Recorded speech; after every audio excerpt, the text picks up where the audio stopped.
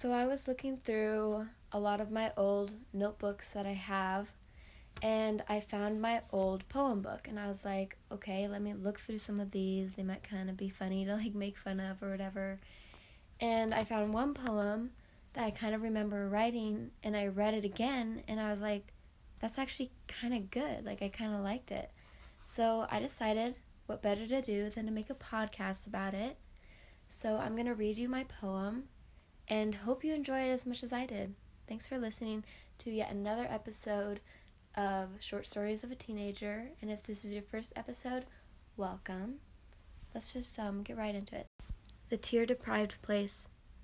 The day I was born, I cried so hard that the whole plantation heard, and by the time my mother had covered my lips, she knew it was too late.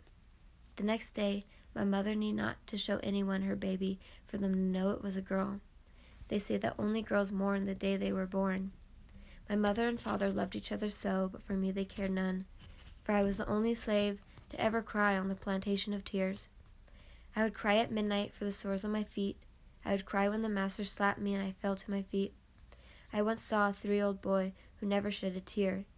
His mother had been stealing from the master's garden to make her son grow strong, but she was caught and killed in front of everyone's eyes. The boy did not shed a tear, so I did it for him. I cried for him when he was whipped so hard he was knee-deep in blood. I cried for him when he got burned by the cattle-taming stick. I cried so hard my whole body shook, but he shed not a tear. Now I am 16, as he is 14. I've shed so many tears that we're all swimming in an ocean. But he has not cried ever, he who deserves it the most. When he walks, you can see the tears jiggle in his body. You can see the tears behind his eyes wanting to wiggle. It pains me so, watching him, a trapped waterfall. So I whispered him one day, "Cry, and be free. I can see you are trapped, so cry and let free." I cried as I said this, and he cupped up each tear. He shoved them back into my throat. "Don't cry. It's for the weak to do." And I could tell that he had been told this millions of times. So I grabbed his body close to mine and cried into his chest for what seemed like hours, till the master came. He grabbed me by my hair and pulled me to be whipped. "I promise not to bleed," I shouted for the world to hear. The boy I was just with stood in a corner while the whole plantation watched the unbearable horror.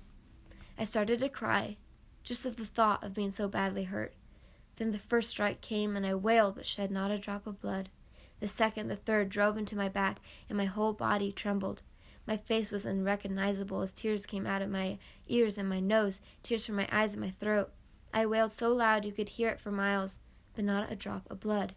The fourth, the fifth, the sixth.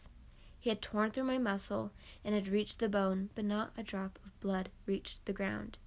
Inside of me I could feel tears running through my veins, rivers I wept, but shed not a drop of blood.